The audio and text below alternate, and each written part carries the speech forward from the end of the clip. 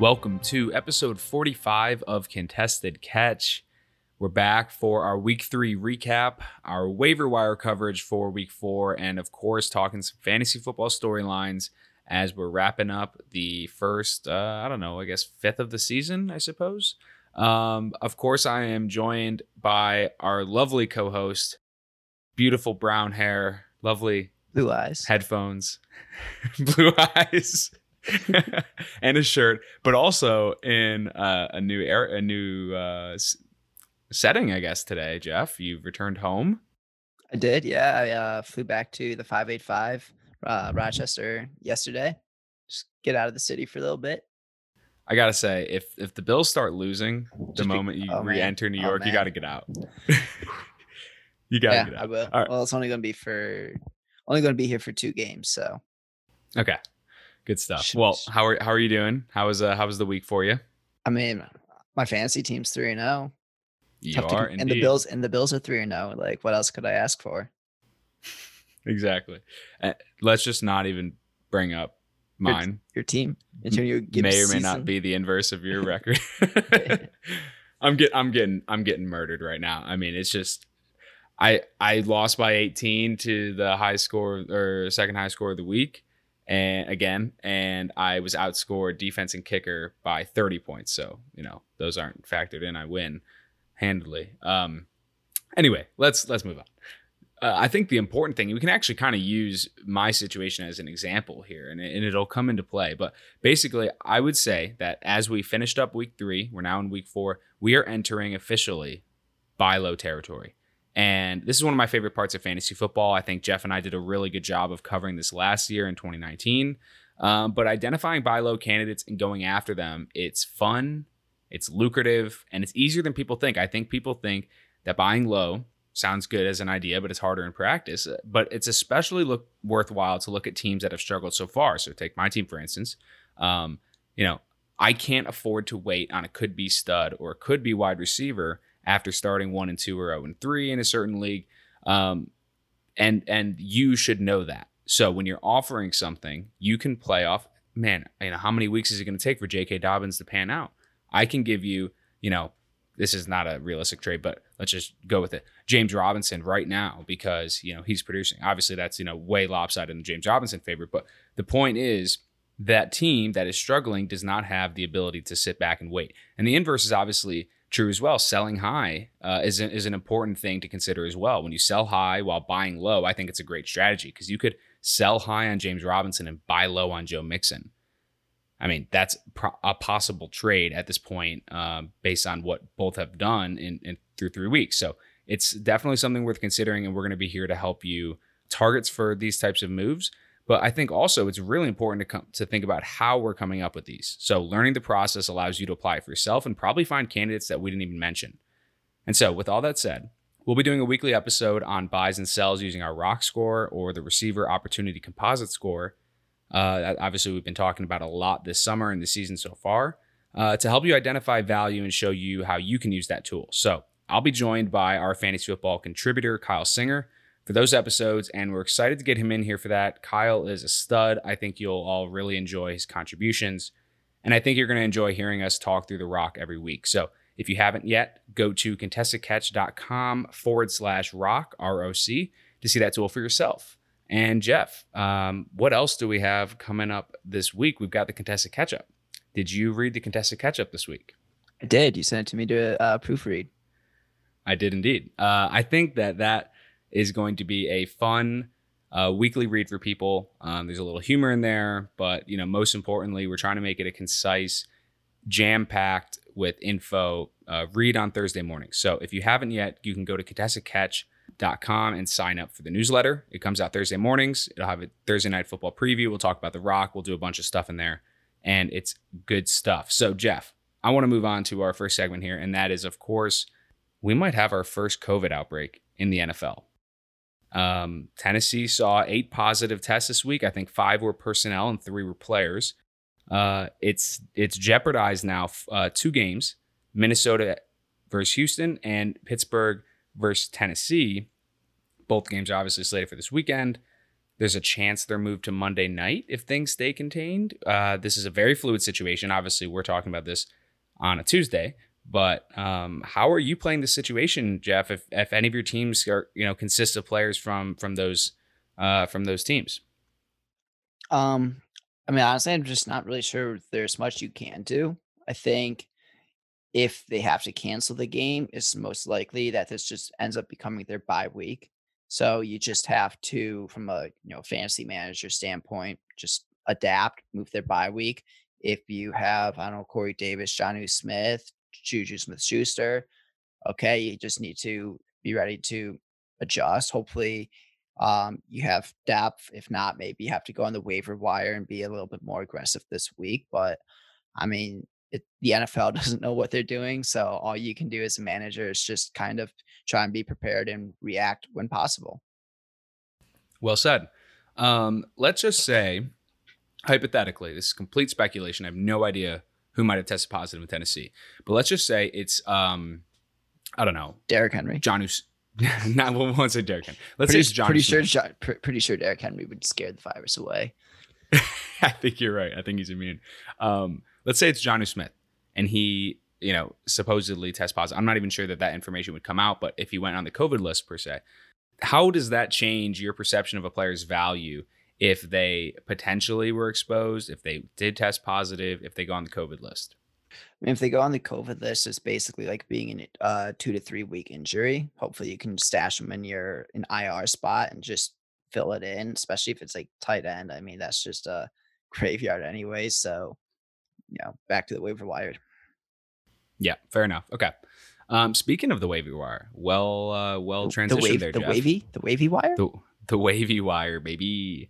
We're going to start with running backs. And I think Sexy Rexy is the first guy we got to talk about here. He's probably the hottest name for running backs this week, and he's available in 71% of leagues. He's good for about one boom game a year, and I think we just saw it in week 3. He rushed 6 times for 49 yards, 2 touchdowns, caught 7 balls, 49 yards, and a touchdown. He was the engine through which the Patriots offense ran this week. Now, it's also worth saying Sony Michel, I'm not making this up, had a few explosive runs in week 3. He ran 9 times for 117 yards. I think he had 2 30-plus yard runs. Both were career highs. But Burkhead was the best player for New England this week. That includes everyone. I think this had a lot to do with James White's continued absence for personal reasons. When will that end? I do not know. I don't think anyone can say. I think if you need a flex or running back this week, you can do worse than Burkhead, but I would not expect rest of season utility out of Rex Burkhead. Jeff, do you agree with this assessment? Yeah, I wouldn't be rushing out to spend more than a handful of dollars on him this week. I mean, I think for a 1 to 2 week fill-in, Carlos Hyde's a better play anyways because it's better offense and he'll be the lead back for Seattle as opposed to some committee in New England. So I like Carlos Hyde better for a couple weeks anyways. And yeah, when James White comes back and Damian Harris, like I don't think we're really going to see anything more than, emergency usage out of Burkhead. Yep. And Damian Harris is likely to return soon from the short-term IR. It looked like he was the best bet going into the season for the lead role before injuring his finger and landing on IR. So I think he's worth a speculative add if you can afford it, because I think there is a chance that he runs away with this as the lead running back. However, who knows with New England, honestly. Not to mention the fact that Cam Newton is actually the RB1 in that offense. Jeff, who is 35 years old, the GOAT, and 12th in rushing yards through 3 weeks? I'm going to guess Frank Gore. It's not Frank Gore. No. It is Adrian motherfucking Peterson, baby. Available in 64% of leagues. He had 22 carries in week 3. Now, this was an acquisition I think was worth making from week 1, after week 1, when he saw some pretty damn good usage. But Jeff, I mean, he has relegated Kerryon Johnson. That's not that surprise. He has relegated DeAndre Swift, the 35th overall pick, to a complete change of pace, like maybe once in a blue moon receiving back. Peterson has 43 carries through 3 weeks, and he's not, he had 6.6 yards per carry in the first week, 5.9 the second week, 3.4 last week.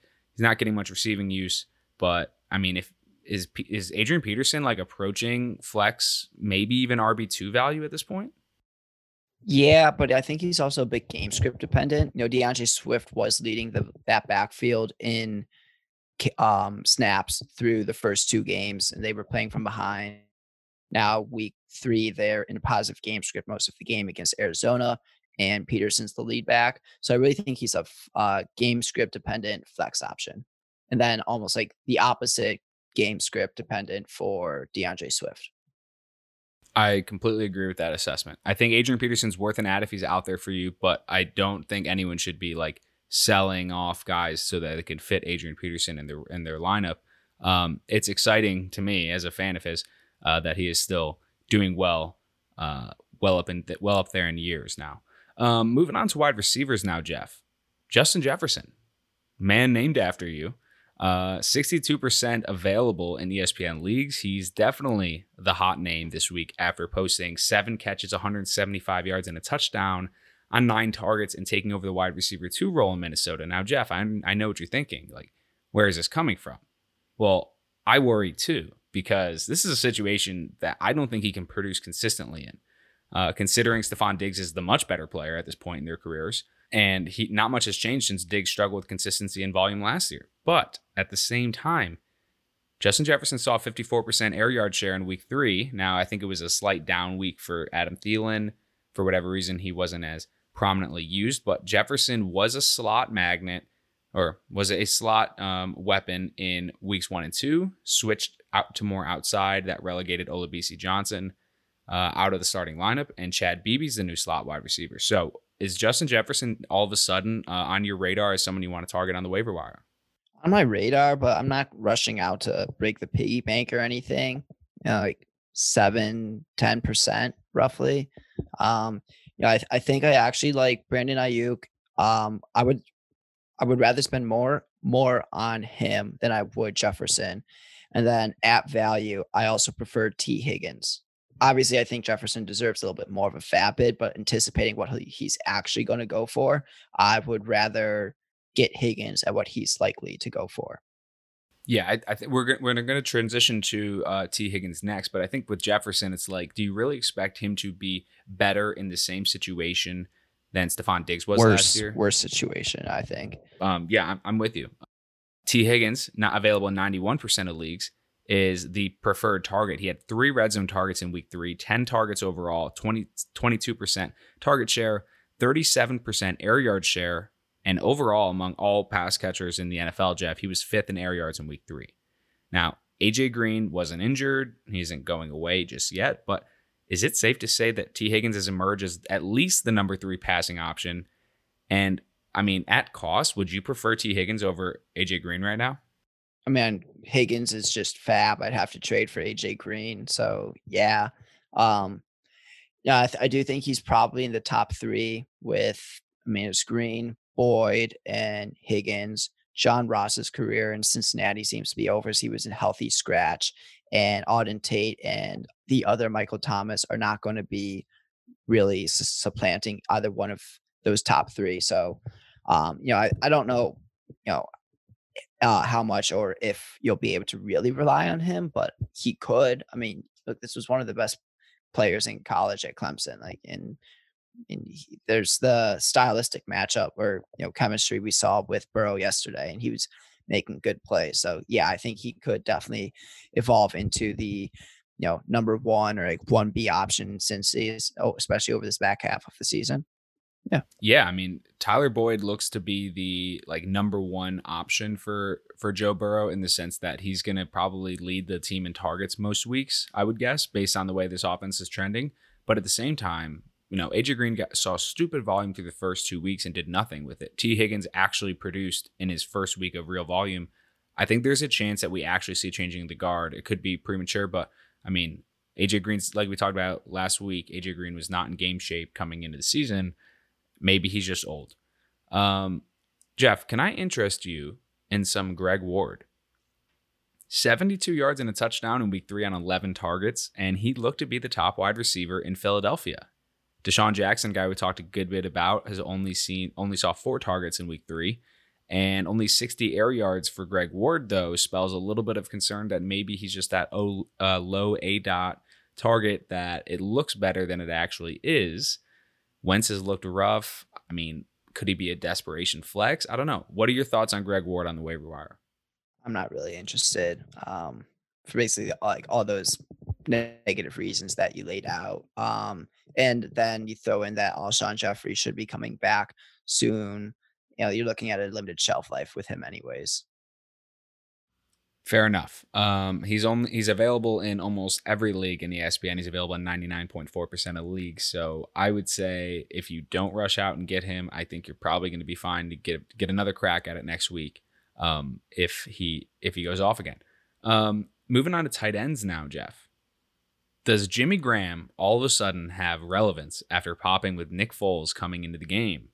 I mean, he's available in 83% of leagues. You probably have a good chance to get him. 6 for 60 and 2 touchdowns on 9 targets, and 3/4 of that work came after the switch to Foles. I gotta say, man, I mean, I think the stock for every bear basically goes up with Nick Foles coming in. Jimmy Graham, all of a sudden, I mean, in a pretty depleted tight end area, looks to be a good ad. What do you think? I'm not that interested, but I guess you could do worse. Um, keep in mind this was also a pretty bad Atlanta Falcons defense that they were going up against, and they just imploded in classic Atlanta fashion. So, I think we should pump the brakes a little bit, but you could do worse.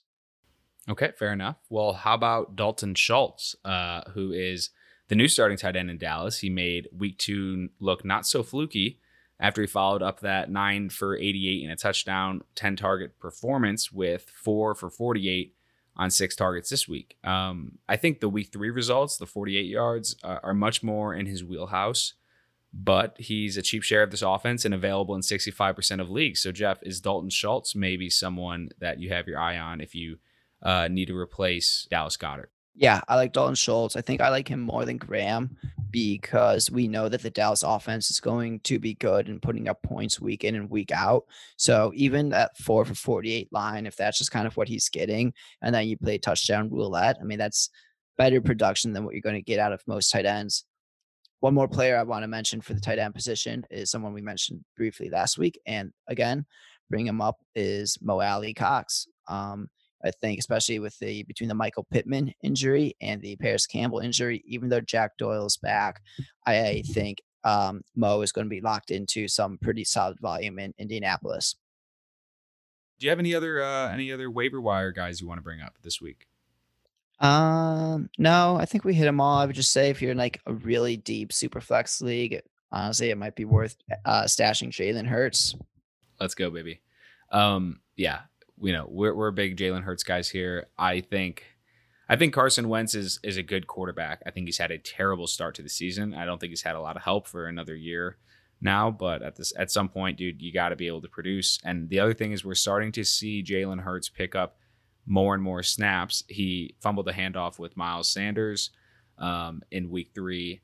I do think that Jalen Hurts is going to have a more and more prominent role, though. Maybe still in a gadget situation, but for the time being, I think they want to get him some looks on the field.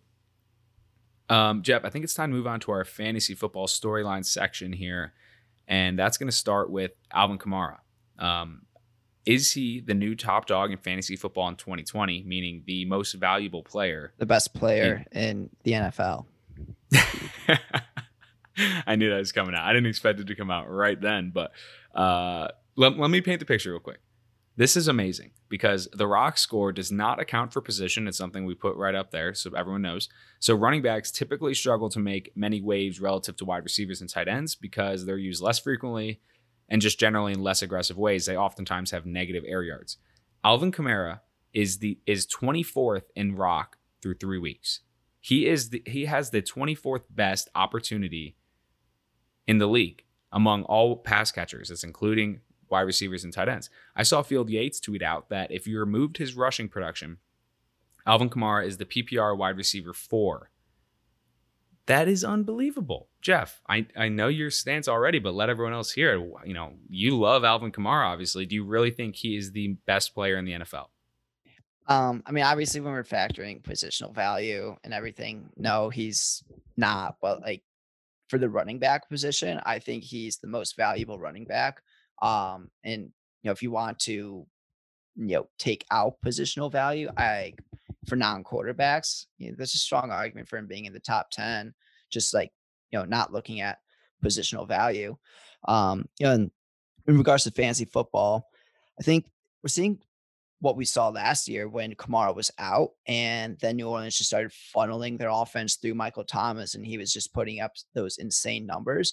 We're seeing the opposite. Michael Thomas is out, and now they're just funneling the offense through Alvin Kamara. So, especially as long as Thomas is out, like Kamara's just going to be feasting. And Drew Brees literally isn't capable of throwing the ball 15 yards downfield. I mean, then that's even more for Alvin just on those line of scrimmage 5 yard dump offs. Yeah, man, he's second in the league in red zone targets, and he has a 31% target share through 3 weeks. That is only behind Keenan Allen and DeAndre Hopkins. That is so absurd for a running back to have that on top of his rushing production. So, yeah, man, I think he is the top dog for sure. And speaking of Keenan Allen, he's back because of Justin Herbert. I mean, he literally saw 20 targets in week 3. Now he leads the league in targets. He's also second in red zone targets. Jeff, I annually underestimate Keenan Allen, and I feel like I have good reasons going in every year. But all of a sudden, he is second in rock in the league through 3 weeks and leading the league in targets, like I already said, leading the league in target share. He also has 351 air yards. That is good for sixth. Is Keenan Allen a legit wide receiver 1 right now? He's definitely a legit wide receiver too. Um, I I don't think he's getting 20 targets per game, so I probably want to pump the brakes a little bit, especially when the quarterbacks are going to be Justin Herbert and Tyrod Taylor. But I mean, you can definitely rely on him week in and week out at this point. He's one of the best route runners in the NFL. So, those guys are always going to be able to get open, and even bad quarterbacks are going to be able to find them the ball. Yeah, I mean, he's got, like I said, 32% target share, but also 38% air yard share. I would actually say I think Keenan Allen is a pretty interesting sell high candidate if you have someone who's a big fan because of the quarterback uncertainty. It's a very possible that Tyrod comes back and overtakes Herbert for the lead job. That's at least what Anthony Lynn keeps signaling with his words. So when will that happen? Could it happen in week 5? Maybe, I don't know. Could it happen not at all? I think it probably shouldn't happen. But with that said, there's still some uncertainty here, and I don't think his value is really going to get much higher than it is right now. So Keenan Allen had a really torrid hot start last year to start the season through those first 3 weeks, and then cooled off a little bit. So maybe that's happening again. I don't know. Jeff, speaking of torrid wide receiver starts, Seattle wide receivers are balling. DK Metcalf is getting a ton of love, deservedly so. Besides that fumble at the goal line that cost us a GPP win, we'll get to that. Tyler Lockett is still the wide receiver 1 right now. I mean, if we use the rock score, Tyler Lockett is 5th in rock, and DK Metcalf is all the way down at 20th. Now, that's not very low for DK. That's good. But, I mean, I think the public may have this conception that DK Metcalf is overtaking Tyler Lockett. I thought that might happen this year, but Tyler Lockett's still the guy. What are your thoughts on this situation? Yeah, so through 2 weeks, I believe DK was a little bit ahead of Lockett, and then Tyler saw, a ton of volume against Dallas this past game. DK still has more air yards. So I mean, it's still kind of more of a 1A, 1B situation than it is, a 1 and 2. I think it'll just be a little bit of the matchup dependent on which guy is seeing more. Um, I think on a target per target basis, DK is usually going to be seeing more valuable targets further downfield.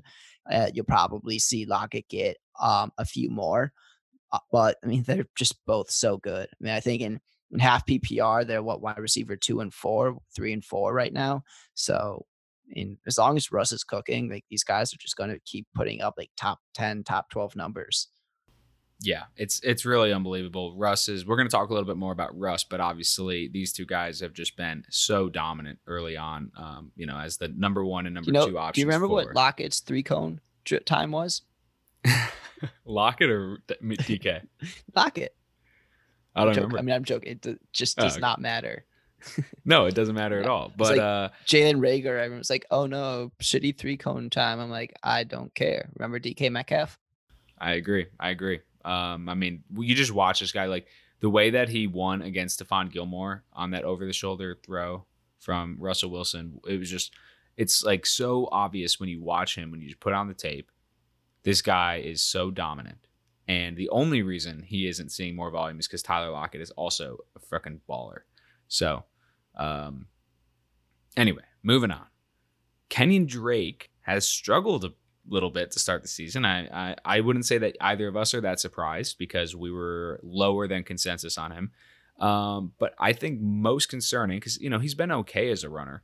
Most concerning, just 5 targets through 3 games. They talked about using him a lot more as a pass catcher this year. Actually, Chase Edmonds has been used a lot as a pass catcher, or at least based on what I've seen. How worried are you about Kenyon Drake's value, or is this just a great buy low opportunity? Because I've seen a lot of people point to Kenyon Drake saying that he is a buy low through 3 weeks. I lean more on the buy low side. And he's still getting close to 20 carries per game, and they play Carolina this week. And Carolina has just been like social welfare for running backs this year. So, just that $1,200 stimulus check is what Carolina is to running backs. Um, I do think the lack of receiving work, those 5 targets through 3 games, I do think that is a little bit of a concern that will probably cap his ceiling between Kyler being more inclined to run than check it off to the running back and Chase Edmonds getting the actual receiving work from the running back position when that does happen. So I do think that's going to limit his ceiling, but the volume's there. You just have to be a little bit patient, get right game. I mean, not that he's even played bad, but fantasy get right game this week against Carolina. If you're going to buy him, this is the week to do it. Yeah, and honestly, I think if you aren't crazy about Kenyon Drake and you're literally just trying to be transactional, our friend Jack is a big fan of just trading. Period. Kenyon Drake is an interesting buy and then sell right after week 4. You could maybe flip him for like trade James Robinson for Kenyon Drake, and then Kenyon Drake goes off for like 30 points and trade him for, I don't know, someone else. But similar situation to Kenyon Drake's is Joe Mixon. And, he's seeing big rushing volume as well, but only 9 targets through 3 weeks. However, I think tales of his demise are overblown.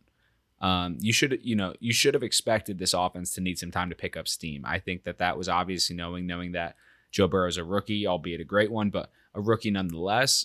This offensive line needed time to mesh after, undergoing some changes, adding Jonah Williams again, and the COVID shortened offseason just adds some uncertainty. So I don't think this is really outside of the realm of like expectation for this team.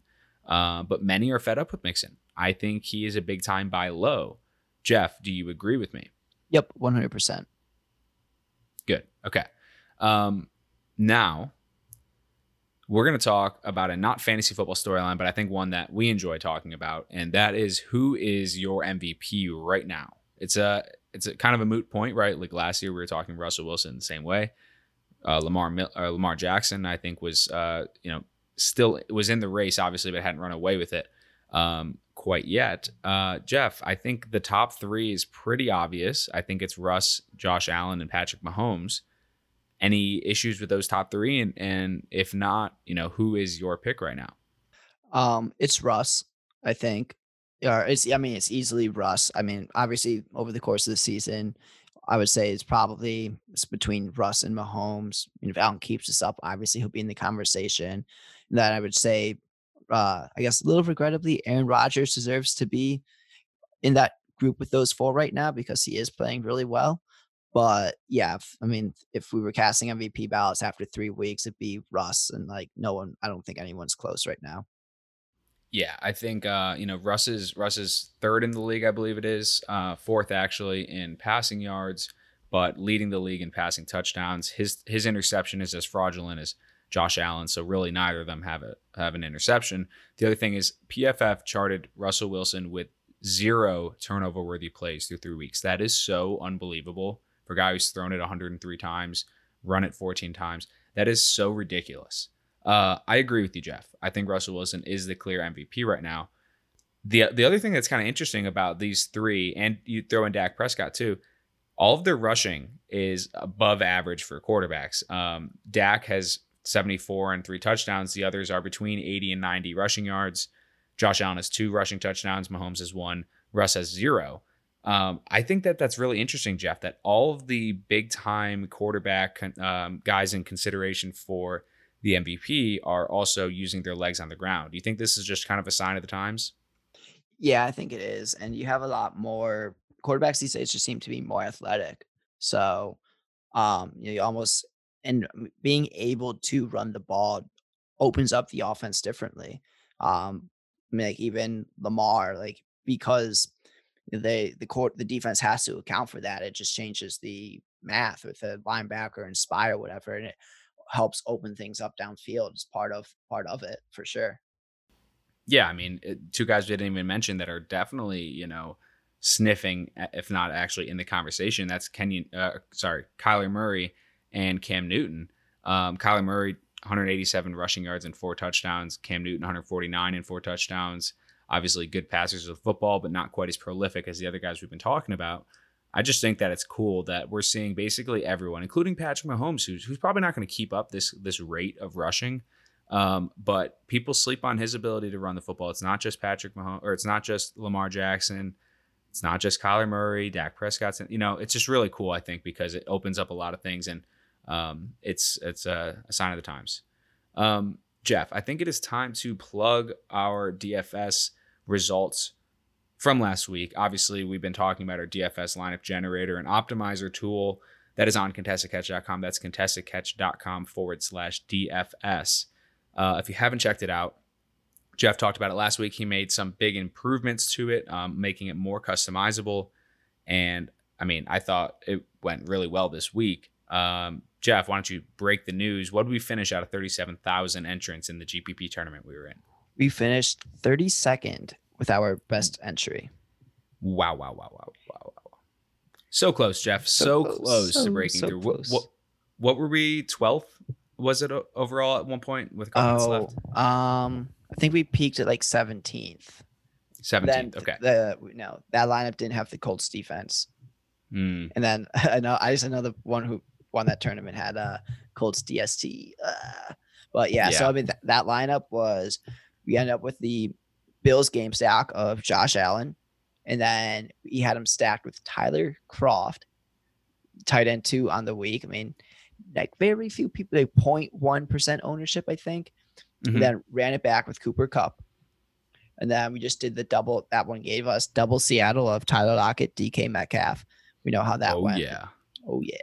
And then Miles Sanders, Mike, who is like the weak point of that lineup, Mike Davis, Jeff Wilson Jr., and Atlanta defense. I feel like we've seen this the past 2 weeks. Miles Sanders had 41% ownership in this tournament. And like you said, he was the weak point of the defense. I mean, he scored more than the Falcons D, but obviously it cost more. I mean, we were talking a little bit more about like, should we be okay with being chalky at running back? Does this is this just an outlier that the chalk is struggling, and we should, continue to fire it up? Or is this kind of like maybe something you're taking away from this week? I guess it's just, you got to just kind of go matchup by matchup. I mean, going just off of these 2 weeks is kind of, small sample size because I haven't really looked at next week's slate, but I mean, sometimes the chalk does hit. So, I mean, I think we were still like underweight on Miles Sanders as a whole, I think. So, like the process wasn't awful, but you also don't want, usually I don't want to 100% fade it. Yeah, that's fair. I mean, and let's be clear too, Miles Sanders did not have a bad week. In fact, it was really good from like season-long perspective. He just barely missed on what probably would have been like something like a 50-yard receiving touchdown. Sure. A couple other things didn't go his way. So, and then the DK fumble cost us the DK fumble. points. Yeah, that really could have put us over the Yeah, I edge. mean, I was going through a good amount of those lineups ahead of us also Had had DK. DK. So, like, Yeah. it would have propelled us probably into the top 20, but definitely not the top 10. Right. But I think either way, what's really encouraging is that this tool is working. It's been a lot of fun. And guys, remember, like, if you haven't played DFS and you keep hearing us talk about it, you're like, what the heck is this thing? Check out the tool, just play around with it a little bit. And then consider going to DraftKings or FanDuel or one of these sites that host DFS tournaments, and put in a lineup. You can put them in for free. You can put them in for 25 cents. One thing I like to do is, like, first thing Sunday morning, I'll just make a bunch of lineups in like 25-cent tournaments and just submit them and see which ones I like, and then kind of, go from there. But obviously, we've got a more mathematical process for our bigger entries as well. But generally, the point is, give it a shot. It's a fun way to get a dog in every fight, basically. And it's you can make some pretty damn good money too. You see it all over Twitter on fantasy or on Sundays, to see people's GPP polls and all that. So, yeah, well, good job, Jeff. Good job, generator. Jefferator. Maybe we should call it that, the DFS lineup Jefferator. Good job, math. Good job, Matt. Yang Um, 2020. Bills breakdown time, Jeff. It's time. I think it's safe to say that we called Week 3 Buffalo versus the Rams pretty damn close. I said it'd be higher scoring than people expected and a good game, but Bills by a hair. And Josh Allen to Tyler Kroft, the seconds left, was just that. They obviously smashed the over. The second half collapse after early domination was concerning for sure. I think you're going to hear a lot of people criticize that, but I think the other thing we have to take into consideration is that the Rams were underperforming in the first half. So them storming back in the second half, I think, was understandable to some degree. I think generally you can tell that this team is still not like fine-tuned. You can tell that they're still not in championship form, but they held on. They obviously went down to the Rams in the second half, and then Josh Allen had that touchdown pass, preceded by the questionable, if not just downright bad, pass interference call. That's not to bring in all the other contexts that happened in that game, but Jeff, Josh Allen is now thrown for over 300 yards in every game this season with 4 touchdown passes in back-to-back games. He only has 1 interception on the year, and that was not an interception. Go look it up if you haven't already. We knew we needed to take another step to take the Bills to the next level. I think it's safe to say he's taken strides and strides. He has looked like a whole new player with still that same gunslinger playmaker ability. What were your takeaways from Week 3 against the Rams? I mean, I thought he played fantastic. Dable dialed up a really strong game plan again. We did when things started getting a little choppy, we saw a little bit of that old Josh of kind of trying to make something out of nothing and putting the ball at risk. But, he settled down then when he needed to. And I mean, look, this is going to be one of the toughest games of the year between, Jalen Ramsey. Maybe he's a little bit overrated, but he's still a really good player. And Aaron Donald on the inside is the, probably the best defensive player in the NFL. And he was giving us trouble. I mean, Josh is just out there stiff arming some of the, top defensive tackles, like running away. Maybe he got the face mask on one, but like quarterbacks don't do that. And I mean, we're seeing like tremendous growth out of him. So yeah, we went from mostly winning games with him last year to now winning games because of him. And that's the step that you needed your young quarterback to take and for your franchise guy to do. The offense overall has looked very strong. And Devin Singletary had a really nice week without Zach Moss there as well. What were your takeaways from the defensive side of the ball? Because obviously that is where, the Bills have been lauded for a long time now, is how this defense has been built. So look, I mean, McVay's one of the best X's and O's offensive coaches in the league. We knew he was going to find a way to attack us, especially with Milano and Edmonds probably not being 100%. I don't think Edmonds, he was in a red non-contact jersey the whole week. And then Hyde went out with the injury. So I mean, I'm not that concerned. We definitely can't be giving up 6 yards to carry game in and game out. And on that front, I do think we're missing star Ukulele in the middle a little bit, and that Harrison Phillips is probably not 100% back from the ACL injury that he suffered last year. That's really the only concern I have on that defense. Otherwise, the Rams are a good team. Good teams are going to get theirs. And we do have a handful of more good teams coming up in Kansas City and Seattle. So you know what? We're going to see some more of that. And it's good to know that our quarterback looks like he can hang with them. Indeed. And Jeff, how exciting was it to see Gabriel Davis, the rookie out of UCF, come in and make some splash plays? Just was a really exciting presence out there in week 3. What are your thoughts on this kid? It's awesome. And he's looking like a second, third round pick right now. So if you told me that we A got Stephon Diggs and then B got another starting NFL wide receiver on day 3, I mean, I don't even care what happens with the other draft picks at that point. That's a winning draft. It's exciting, man. It's an exciting time to be a Bills fan. We've been talking a lot about how Buffalo is built to win, and that we really just needed Josh Allen to take us there. He's taken us there. I'm really excited to see this team face off against Cam Newton and the Patriots and some of these other matchups we have later in the year. So, Jeff, any final thoughts as we turn ahead to week 4 here? Let's go Yankees. Let's go Yankees, baby. Playoffs start tonight. It's the most important event in Cleveland tonight. I love it. Yeah, I think it's going to be a good game. Great pitching matchup. We're obviously both Yankees fans. And so now a couple of reminders for you all listening. Reminder to tune in for our Rock episode this week. Obviously, it's the debut of that. Kyle Singer will be on.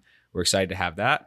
Our weekly preview on Fridays, that is still coming out this Friday. That's a place where you can hear our DFS preview, our talk about all kinds of matchups and storylines going into the weekend, as well as injury reports and coverage as well. Sign up for the Contested Catch-Up. That is obviously our weekly newsletter. It comes out every Thursday morning. We think that's going to be a really, really awesome piece of content that we're doing all season long. With that said, we hope you've enjoyed. Thank you all for tuning in. Good luck, and we will catch you next time.